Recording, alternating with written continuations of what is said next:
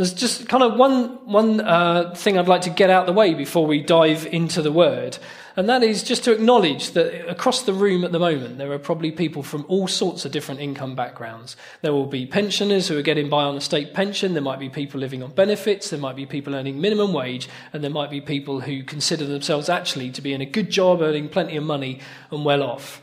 And that's the case, has always been through the Bible. There are rich people and there are poor people. And at the start, when I started to prepare this message, there were two stories that leapt out the Bible at me. The first one was the story of the rich young man, the guy who said, do you know what, I pretty much keep all the 10 commandments, I'm a good Christian. And he went up to Jesus and said, Jesus, what do I have to do to be saved? And Jesus basically looked at him and said, well, in your case, you need to sell all your possessions, give away all your riches to the poor, and then you will inherit the kingdom of God. And he went away sad because he was a rich man and he didn't really want to part with his riches. And the second story that came to me was the one of the widow who had 2 small coins. It's all she had in the world. And Jesus said he watched first the rich Pharisees going into the temple with their riches and their offerings and giving their lots of gold. And then he watched the widow with her 2 small coins, and he watched her put all that she had into the offering basket. And he rebuked the widow and said, no, you shouldn't do that. You should keep some of what you've got because you're only a poor woman. And how are you going to buy your shopping for next week? What are you going to do? What are you going to live on? No, you're a poor person. Therefore, you should keep some of what you've got back from the offering. Thank you. No, he didn't. What he did, he commended to his disciples, he commended the widow for giving all that she had. He didn't say, no, you foolish woman, what are you going to live on? He commended her because she gave all that she had. And the story of the rich young man, give all that you have, sell all your possessions, give them to the poor. And the story of the widow, commended for giving all that she had. To me, that says, do you know what? Whether we're rich or whether we're poor, the message is the same. The message is all we have comes from God. And we should all be generous and cheerful in what we give, and we should all treat ourselves as rich in his kingdom and in his sight. In God's eyes, there's no difference between rich or poor. So at the outset, I'd like for us all to agree that whether we think of ourselves as rich or poor, we're actually all in this together, and we can all learn exactly the same lessons. So let's turn to the Bible. If we can get to Luke chapter 12, please. This is during Jesus' ministry when he was telling lots of parables to lots and lots of people. And one of them went like this. He said to them, watch out, be on your guard against all kinds of greed, for life does not consist of an abundance of possessions. He told them this parable. The ground of a certain rich man yielded an abundant harvest. The man thought to himself, what shall I do? I have no place to store all my crops. So he said to himself, this is what I will do. I will tear down my barns and build bigger ones, and there I will store my surplus grain. And I shall say to myself, I have plenty of grain laid up for many years. Take life easy, eat, drink, and be merry. It's interesting, as I was reading this the first time round, eat, drink, and be merry, I was actually quite surprised to find that actually came from the Bible. I had a feeling it might be Shakespeare or something daft like that, but it's there in the Bible, eat, drink, and be merry. But anyway, God said to him, you fool, this very night your life will be demanded from you. And then who will get what you have prepared for yourself? This is how it will be with whoever stores up things for themselves, but is not rich towards God. Jesus said to his disciples, therefore I tell you, do not worry about your life, what you will eat, or about your body and what you will wear.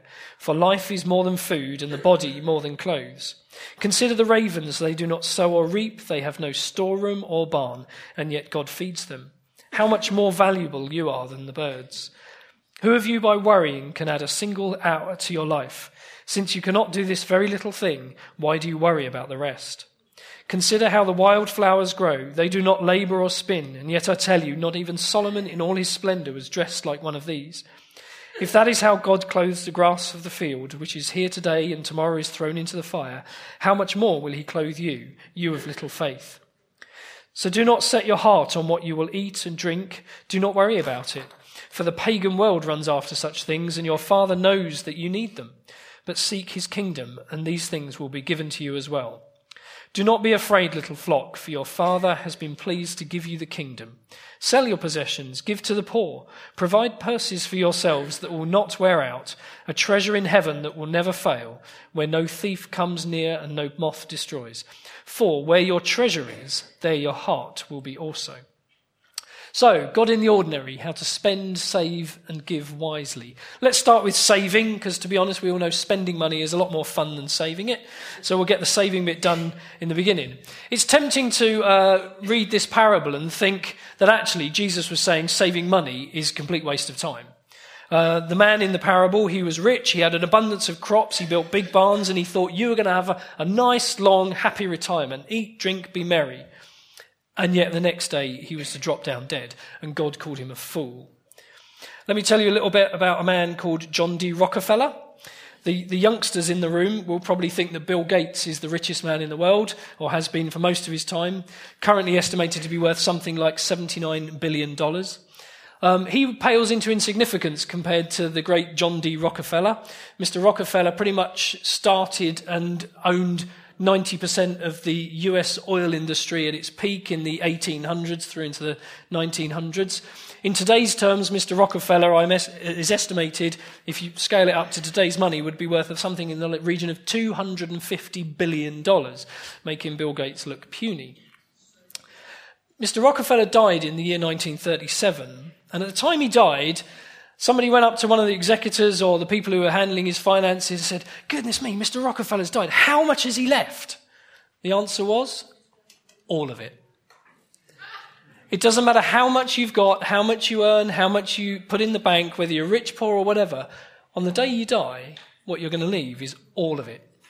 So what is the point of accumulating barns and storerooms full of wealth? Apart from something to leave to other people, it's pretty much pointless. 1 Timothy verse 7 says, "We brought nothing into this world and we will take nothing out of it. But if we have food and clothing, we should be content with that." So it's tempting to think that the message here is that saving is absolutely pointless. And particularly in today's world when interest rates are forecast to go negative, which will be interesting, it's tempting to agree that saving is a complete waste of time. However, I think it's important to recognise that Jesus' warning here isn't about just saving money. Jesus' warning here was about a rich man who had stockpiled excessive wealth. Another story we can read in John chapter 12, is a story I'm sure you've all heard of, was that when Jesus went to visit Mary, and she took out an expensive jar of perfume that she'd had saved up somewhere, and she broke the jar of perfume over Jesus' feet. Where did that jar of perfume come from?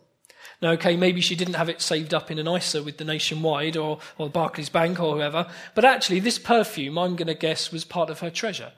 This perfume that she'd had stored somewhere in the house was part of maybe her rainy day fund. Maybe that was her riches. Maybe that was her wealth. It was described as expensive. On this particular day, when Jesus came to visit, she went to where she had her savings, to where she had that expensive jar of perfume, and she broke it over his feet. She took from her savings and she spent it in worship to Jesus. There were those who said to her she should have sold this expensive perfume and given the money to the poor. Well, then she would have had nothing with which to worship Jesus when he came. She would have had nothing to wash his feet with. And that would have happened if she'd have given it away and she'd have given the money to the poor. That would have probably happened weeks or months previously. But actually, no, Mary had chosen to save this jar of perfume, probably in the knowledge that at some point she would either need the money she could get from saving it, or she would actually use the perfume in worship for Jesus. So I'm going to argue here that actually saving can be good. Saving for a purpose is good saving. Saving for a purpose makes sense. Saving for things like your car is about to die, or the roof might blow off your house, or your children want to get married, or you want to buy a house, or even if you want to go on holiday. If you don't save up for these things, then where are you going to turn when the unfortunate things happen? Proverbs 21 verse 20 says, "The wise store up choice food and olive oil, but the fool gulps theirs down." So if you gulp down all the money you earn, then you have nothing to fall back on when your children want to get married, or you want to buy a house, or the roof falls off your house, or something like that. So I'm going to say saving actually is a smart move. Storing up excessive wealth, Jesus has clearly warned us against that, but saving for a purpose and saving for a reason is a smart move. And the best reason of all to save is just like Mary's jar of expensive perfume, is so that you can give it away. Save to give, so that when a need arises, for example, a couple of weeks ago we had a special offering to help feed the starving in Burundi. When a need arises, you're not thinking, oh my goodness, what have I got left at the end of the month this month? And giving a small amount based on how your month has gone. But if you've got money saved up in the bank, if you've got some riches there, then instead of scratching around from this month's leftovers, you can look at what you've got saved and then give generously. So I'm going to encourage you today, it's worth making an effort to save, because I can promise you there will be more offerings, there will be more opportunities to give. So, for example, like the East plant, or wherever we decide to plant next, or whatever, whenever Burundi runs out of food again, there will be more opportunities to give. So it would be smart to save in advance of those things. So how much should we all save? I'm going to say if you're saving nothing at all, then take small steps. Start saving something. If you save nothing this month, save £5, save £10, save £20 next month. And if you manage to get to the end of the month without the world caving on you, then next month go again. Try a little bit more and see if God upholds you as you save. There's a rule that a lot of people live by. You won't find it in the Bible, so I'm not going to say that this is something we say is a kind of a strict thing, but some people live on the 80-10-10 rule. Live on 80%, save 10%, and give 10%. Again, I'm not going to say that's something we should all be doing, but if you're looking for somewhere to kind of put a line in the ground, then that would be an excellent thing to aim for. If you think, my goodness, I'm miles and miles from that, I couldn't possibly achieve that, then again, I would say to you, take small steps. Start small, gradually increase, gradually get bigger. So, saving, a smart move, because there will be opportunities to give. Spending. Here we go. This gets a bit more exciting, doesn't it? We all like spending money. Why is it important that we look at a godly attitude to spending? I think the important thing here is the way our society works is that quite often it's our spending that determines how much we save and how much we give. And I think that's not a smart way of doing things. The smart way of doing things would be to determine how much we give, how much we save, and allow what's left to determine our spending. You've probably heard the phrase that the British are a nation of shopkeepers. I was quite surprised. I went and had a look to see who coined this phrase, something you might have heard. I thought it was probably something that happened in Margaret Thatcher's era or something like that. But actually, someone in the first meeting knew to whom this phrase was attributed. So is there a smart aleck in the room who knows who said that the British are a nation of shopkeepers? Napoleon. You're a very educated bunch in the room today. Hundreds and hundreds of years ago, Napoleon looked at the British and said, we're a nation obsessed with retail. And it's like, if he said that hundreds of years ago, how much more would that phrase be true for us today? We are, as a nation, retail crazy. I don't mind a bit of shopping, I have to say.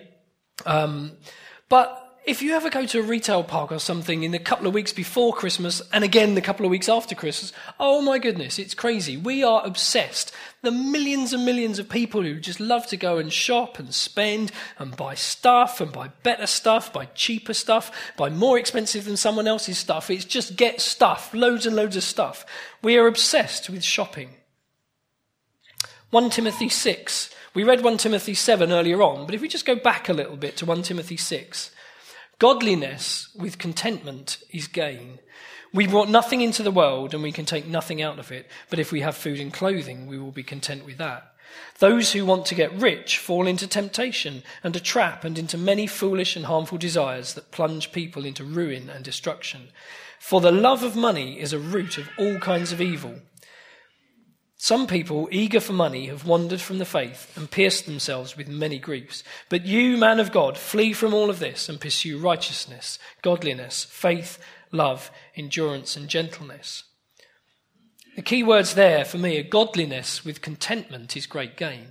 I think one of the main reasons why we are so obsessed with retail and with shopping and buying stuff is purely because we have not learned to be content with what we have and with where we are. I have a recipe for contentment, and to coin it very harshly, it's have poor friends. I know that sounds a little bit harsh, but I think one of the reasons we're often not content is because we're always striving to be where other people are. Working in finance as I do, it's sometimes a joy and sometimes not, is actually you get to understand what everybody else earns because you're always the person doing the payroll. And in one of my previous employments, My boss was the managing director of the company I worked for. And in my view, he was quite a rich man. He earned roughly double what I earned, which, as I say, made him comparatively a rich man. And he was a very nice chap, and he had a lovely family and all the rest of it, drove a nice car, had nice holidays. But it was interesting, every time I spoke to him, whenever the subject of money came up, I could tell he was never really happy. And the reason he was never happy is because actually he lived just outside Bath. He was quite well connected in the world of rugby. Andy Robinson, who was one of the English rugby coaches, was a good friend of his. He had other friends who had started their own business and made millions when they sold that business. And his problem was he was knocking around with people who all had considerably more money than he had. And consequently, even though I thought he was rich, he was never particularly happy. So my advice is actually, if you have lots of friends who make you envious of where they are and what they have, then maybe it's not such a smart idea to spend all your time with them. Maybe it's not such a smart idea to spend all your evenings watching programs like Grand Designs or Millionaires' Holidays or buying OK magazine and just obsessing yourself with the lives of the rich and famous. It's just going to instill discontentment within you. We need to learn to be content, and that will influence our spending habits. I was very struck the other week when Colin was speaking to us about life in the Spirit. He read Galatians 5, which says this: the acts of the flesh are obvious: sexual immorality, impurity, debauchery, idolatry, witchcraft. Okay, these are what we would consider the bottom rung of sins that we would probably not want to get involved in. And the next one listed, jealousy. It goes on: fits of rage, selfish ambition, dissensions, factions, drunkenness, orgies, and envy. In that big list of sins that we would say, yeah, these are the black ones, we don't want to go there. They're really the bottom of the rung. Jealousy and envy are in there. And it was in the 10 Commandments when God listed the 10 things for the people of Israel. These are the things that are going to set the standard. The 10th commandment: you shall not covet your neighbour's house. You shall not covet your neighbour's wife, or his male servant, or his female servant, or his ox, or his donkey, or his BMW, or his conservatory, or his fancy new preaching shoes, or his bank balance, or his final salary pension scheme, or anything that is actually your neighbour's and not yours. It's theirs, not yours. Get over it, I think, is what God is trying to say. And I think there are two reasons why God takes such a dim view of us being jealous of other people and being envious of their stuff. Number one, it's just a waste of effort. Envy and jealousy will get you nowhere. It just sows discontentment. And secondly, and more importantly, I think, an envious lifestyle, one that is always jealous of other people, basically shows a lack of satisfaction with God's provision for your life. If you look at the Bible through and through, there is always rich and there are always poor. And I think that's how it's always going to be. I don't think God ever teaches us that there's going to be a utopia where everybody is the same, where everybody is equal. And that's just something we have to learn to live with. It's something we have to understand, that God will bless people like this and he will bless others like that. And we need to learn to live to be content with his provision for us. So, the same question as before: how much should we spend? And obviously the answer is easy, because we said 10-10-80, which means 80% you can spend. Well, I'm not going to say it quite as black and white as that. I don't think it should be quite that way. I think the practical advice here is that we should all learn to live within our means. And that's going to mean different things to different people. But at the end of the day, I think what that means is, if you get to the end of the month and there's money left over, well done, you've lived within your means. Unless, of course, you put a 500 quid debt on your credit card, in which case you didn't live within your means. I think it's time each one of us probably looked at our spending, was honest with ourselves, and say, am I actually living within my means, or am I just stretching things bit by bit, month by month? So if every month you get to the end and you find money left over, then well done, you're living within your means. But if actually all you're doing is piling up debt, then you're probably not. And speaking of debt, I think it's hard to talk about spending without talking about debt. There's a beautiful rule in Proverbs 22. There's just a small verse in there that says, the rich will rule over the poor, and the borrower will be the slave to the lender. Now, I just think that's a really interesting phrase that we can bear in mind. The borrower is a slave to a lender. I'm not saying that we should never borrow money. I personally have borrowed money to buy houses, to buy cars, things like that. But I think the phrase borrower is a slave to a lender is just one to bear in mind. Next time you see a buy now, pay later offer, I think we should interpret that as buy now, become a slave to DFS. or Argos, or whoever it is, whatever it is we're tempted to buy now, pay later for. As I say, not all schemes for enabling you to buy things are going to cripple you and are going to be wrong in that sense. But 21st century money is just designed to make things easier for you to buy. They're not designed to make them cheaper for you. Industry doesn't work that way. There is no company on this earth that is trying to make your life cheaper and less expensive. The object of a capitalist society is to take as much money from you as it can. So next time you see a buy now, pay later, or small deposit, only this much per month, what they're trying to do is get you hooked in so they can take more money from you. As I say, I don't want to say that we should never entertain such schemes, but Proverbs 22 is very, very true. The borrower will become the slave to the lender. So my advice is that we should all be prepared to review our spending. If you're honestly, consistently living within your means, then fantastic, well done. But if you're not, then I think it's time to do something about it. Common advice would be drop a brand, drop a TV package, get an iPhone 5 instead of an iPhone 6. Whatever it is, be honest with yourself about what you need to spend. The goal here is not that we become penny pinchers or misers. That's not, I don't think, where any of us is really suggesting we should go. But the goal here is that actually our spending is dictated by our giving and our saving and not the other way around. So, let's get into giving. That's the really good part. If we go back to Luke 12, just to recap what was said there, in verse 32, it says, "Do not be afraid, little flock, for your Father has been pleased to give you the kingdom. Sell your possessions and give to the poor. Provide purses for yourselves that will not wear out, a treasure in heaven that will never fail, where no thief comes near and no moth destroys. For where your treasure is, there your heart will be also." And this is a phrase that actually I've loved for years and years. Where your treasure is, there your heart will be also. And top job on finding the song. Great song by Iona. Where your treasure is, there your heart will be also.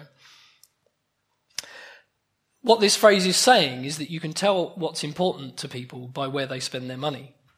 When I was a teenager, I spent most of my money on buying records. Records, vinyl, that proves how old I am. I was actually one of the first people I knew to buy a CD player, which proves again how old I am. For some people it's clothes and shoes, and for others of us that's not quite so important. And I think what God's saying in this message is where your treasure is, there your heart will be, is he is looking to see what we do with our money to understand where our hearts are. God is looking to see if we're prepared to give our money to him as a marker in the sand that actually he has our hearts as well. The wisdom in this, in Luke chapter 12 is clear. It says, provide purses for yourselves that will not wear out, a treasure in heaven that will never fail, where no thief comes near and no moth destroys. I don't know about you, but I find that pretty much every penny I spend on this earth will deteriorate. If I buy shoes, they will wear out. If I buy a washing machine, it will break down soon enough. If I buy a car, it's going to need servicing, tyres, exhausts, all those things, and eventually it will fall apart and I need to replace it with another one. If I go to Currys and buy myself a new smartphone, pretty much by the time I've got home, it's probably the old model and it's obsolete and I need a new one. If I spend my money on a holiday, then it provides me with some lovely memories. But I have to say, every holiday I go on is never long enough, and ultimately the memories fade. The smart minds in here are thinking, aha, property. Property appreciates, doesn't it? Well, it kind of does. But if we're honest, if you buy a house, you've got to insure it, you've got to pay council tax, you've got to pay gas, electric, you're going to have to put new carpets down, blah, blah, blah, blah, blah. And just the very act of owning a house costs you money in the long run. And actually your house will only appreciate at the same rate as anyone else's. So if you need somewhere to live, then that money is lost to you anyway. And the ultimate argument here is actually when you go, just like John D. Rockefeller, you still can't take it with you. Everything we spend here on this earth is lost to us in the end. The Bible says, provide purses for yourselves that will not wear out, treasure in heaven that will never fail, where no thief comes near and no moth destroys. What we give to God, when we give to his kingdom and into his purposes, that is stored up as treasure for us to enjoy in heaven for all eternity. So the same question again, how much? Is it 80, 10, 10? Is this the 10 that we have to give? Well, before we come to the amount, I think one of the first priorities is we should give first. Once you've got your finances organised, once you know where your money is, where you've got your spending under control, you're doing a little bit of saving, I think we should all be in a place where we can confidently give first. I'll be brutally honest here and say this is something that I was probably a little bit foolish about for a number of years. As I'll explain in a minute, I was brought up to give my 10%. I grew up in a Pentecostal church where 10% was the message, and I was brought up to do that. But actually, for a number of years, on the day I got paid, I would see the money arrive in my bank account, and I would faithfully say, okay, this much then is going to be my offering into the church. But then I would keep it until the end of the month, just in case something really went horribly wrong, or I hadn't calculated it right, or an unexpected bill came in. And actually, for a number of years, that's kind of how I operated. I kind of ticked the box that said give first, because I actually separated that and said, this is what I'm going to give. But I didn't actually give it. And it was almost as if I was afraid that God wouldn't be faithful enough through the rest of the month. Now, I'm happy to say that I've sorted that out quite a few years ago. And now the way I operate is on the day I get paid, I look at how much I've been paid and I work out how much I'm going to give, and it gets given. It's the first thing I do. In Corinthians, when Paul wrote to the Corinthians, he was collecting money for the poor in Jerusalem, and he wrote to them in advance of a visit, and he said, on the first day of the week, each of you is to put something aside and store it up as he may prosper, so that there will be no collecting when I come. And this was smart advice from Paul. He didn't just write and say, oh, by the way, there's going to be a collection. So just like when I come, there's going to be a collection. Because Paul knows that probably if he gave them advance warning, then the people in Corinth would probably have done nothing about it. And by the time he arrived, they'd have, spent it on buying a new iPad or a TV or McDonald's or whatever it is they would have spent it on. No, Paul said to them, on the first day of the week, put something aside so that when he comes, it's like, no, I've got my offering. I've got my gift here. It's ready to give. We should try and give first. And how much should we give? The verse we read there says, each of you should put something aside and store it up as he may prosper. So again, the message here is clear. As you prosper, so you should give. The rich should give more than the poor, proportionately.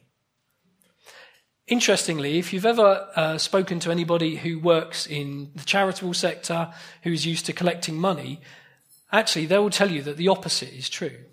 It tends to be that the rich give proportionately less than the poor. My mum goes to another church in town, and one of her jobs in the past was to deliver the little Christian Aid envelopes all around town. And she always said to me, do you know what? There are certain areas of town they don't bother with because they're the rich areas, and actually they always found that in those rich areas they got next to nothing come back. But actually when they distributed the envelopes to the poorer areas of town, they would find a rich harvest came back. And I've just been pondering this. Why is it that the rich seem less willing to part with their money than the poor? And I think it's worth exploring this, lest we ever fall into any of these traps. The rich are tempted to say, I earned it. Granting of wealth sometimes brings a great sense of entitlement. They'll say to you, I worked hard for it, I deserve it. And the truth is, do you really deserve it, or are we just fortunate to live in an economy that values certain gifts and certain skills over others? Lest we ever fall into this trap of thinking, I earned it, I worked hard for it, I deserve it. Ask yourself, who gave you the skills that you use to do your job? You might say, I studied hard for this. Well, I'm going to ask you, who gave you your education? Who gave you a capable brain? You might say, I worked really hard for this. I worked hard when other people just sat around and did nothing. I climbed my way up the ladder when other people couldn't be bothered. To which I would say, who actually just ordained that you be born into 20th century Britain, into an economic society that values your skill set? Take your brains, take your hard work, take all your ambition, and start again in Lesotho or Burundi or one of those countries, and then see how rich you become. The message is, everything we have, whether we feel we've earned it, everything we have is already a gift from God. We could learn a lot here from King Nebuchadnezzar in the book of Daniel.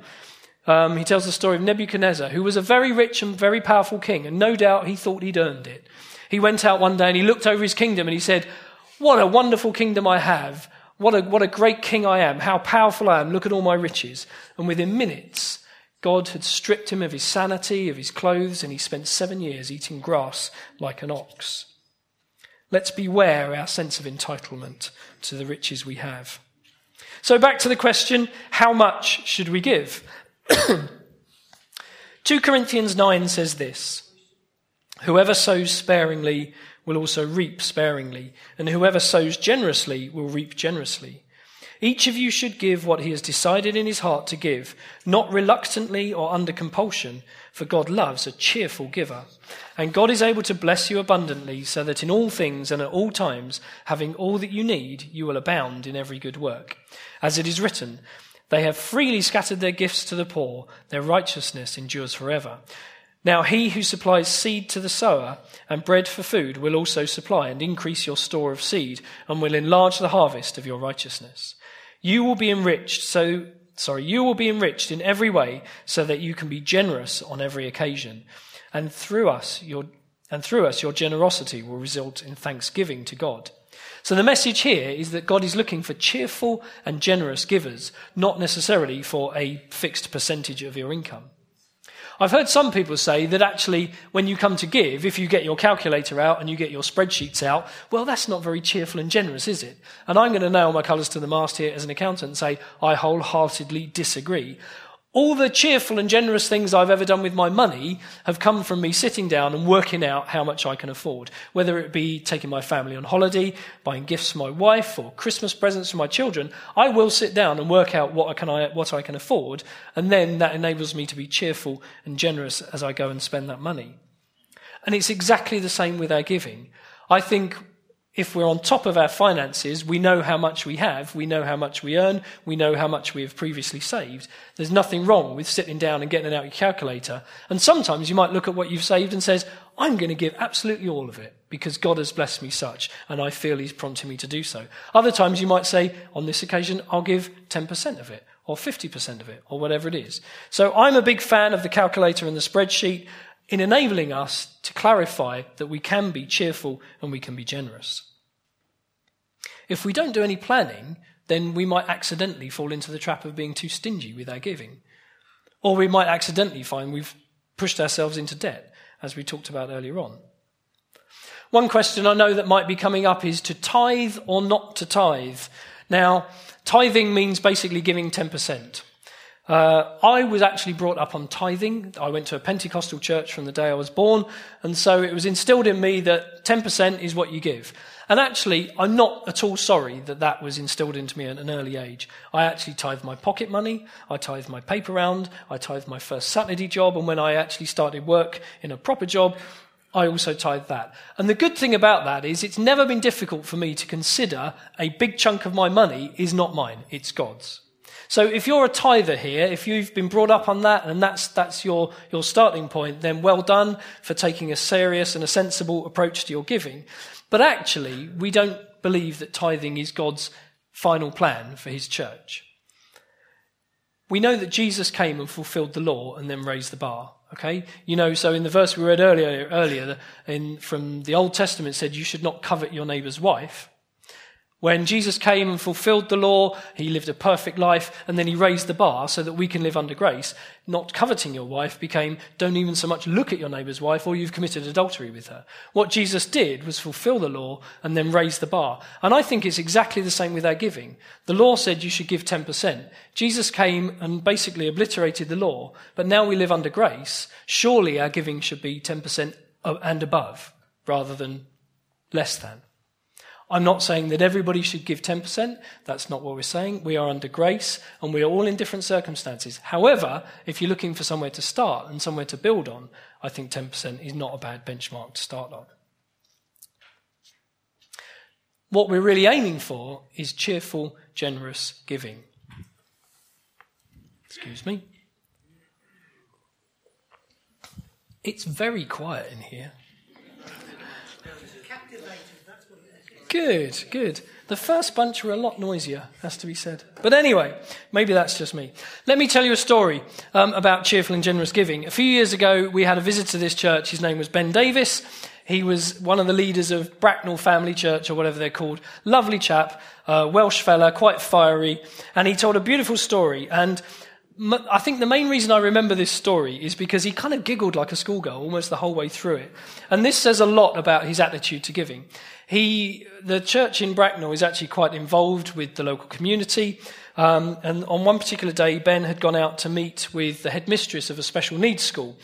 And he just wanted to get to know her, understand what it is the school is doing, see if there was anything the church could do to partner in some of their activities, that sort of thing. And he asked her, so what's going on? What's on your agenda at the moment? She said, you know what I'd really like? There's this special playground for the children. It's a playground designed for special needs kids. I know nothing about it, but it was this particular type of playground that would have been really good for the kids in this school. And Ben said to her, oh, really? How much would that cost? And she said, £37,000. And without missing a heartbeat, Ben said, oh, we'll do that for you. And it's fantastic, because then he said, oh, you wouldn't believe it. I had to go back to the church and say, oh, by the way, we need £37,000. Is that okay? And it was okay, because that was a church that was committed to cheerful and generous giving. And you know what? It's no surprise to me that if you were to go to the Bracknell Family Church, or whatever they're called, they actually operate out of a multi-million-pound facility. It's right in the heart of town. It's well known there. They've got facilities that are used. Do you know what? This is a church that has grasped how to give cheerfully and generously. I think it's true that in this church we do have many, many cheerful and generous givers. Otherwise we wouldn't be doing half the things we're doing, both here, in the furniture project, in Burundi. I think last year our income was something like £500,000 if you take in donated furniture and those sorts of things, which is a great amount of money. As a trustee, I have to tell you that as quickly as it comes in, the elders will have great schemes for spending it. Absolutely, hallelujah. There is so much more that could be done if we had resources. So there are cheerful and generous givers in this place. I know there are. I have to say, just as a quick aside, as a trustee, no idea how much anybody gives, okay? I'm not privy to that information, so I'm not pointing fingers at anybody. We have cheerful and generous givers in this place, but are we overflowing with an abundance of cash that enables us to do all the things we would like to do? In all honesty, probably not. So my message here really is, could we take a look at what we give? Could we look at our attitude to giving? Is it cheerful? Is it generous? Are we looking to grow in our generosity? You could say to me, Mark, I would love to give more, but every month I get to the end of the month and I'm not sure. I don't think I'm going to have anything left over. My advice would be exactly the same as we said with spending. Take small steps. If you're a faithful 10% giver, then why not aim for 11 next year? Gradually work your way to that. If you're already at 11, why not aim for 12% and maybe a bit more the year after? I wouldn't be the first person to stand on this stage. If I was the first, I wouldn't have done it. But since Colin mentioned it a few months ago, I don't want to be the first person to mention the 100 Club. I'm led to believe that there is quite a few people who kind of give a faithful £100 every month. Now, £100 is actually quite a decent sum of money. It's not a small sum of money, and we could say that for many people £100 is cheerful and is generous.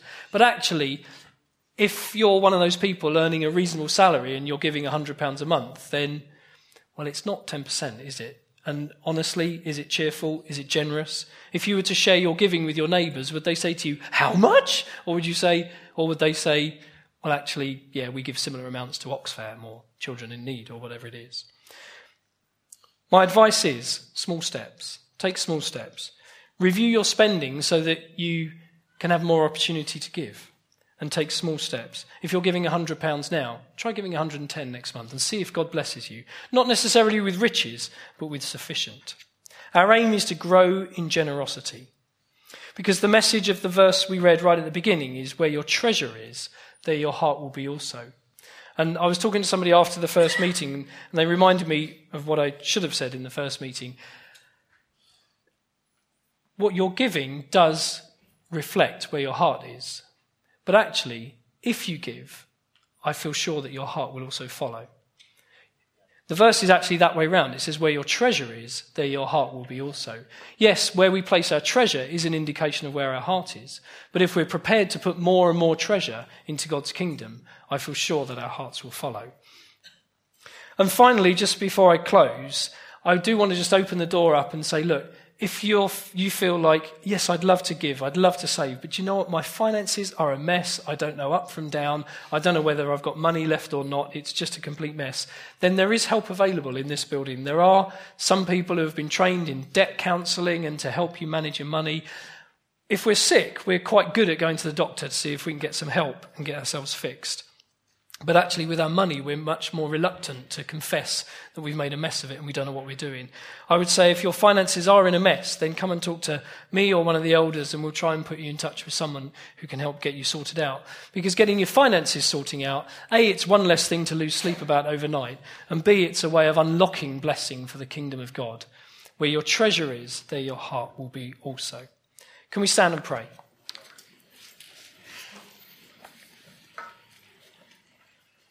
Lord Jesus, we thank you again that you are our great provider.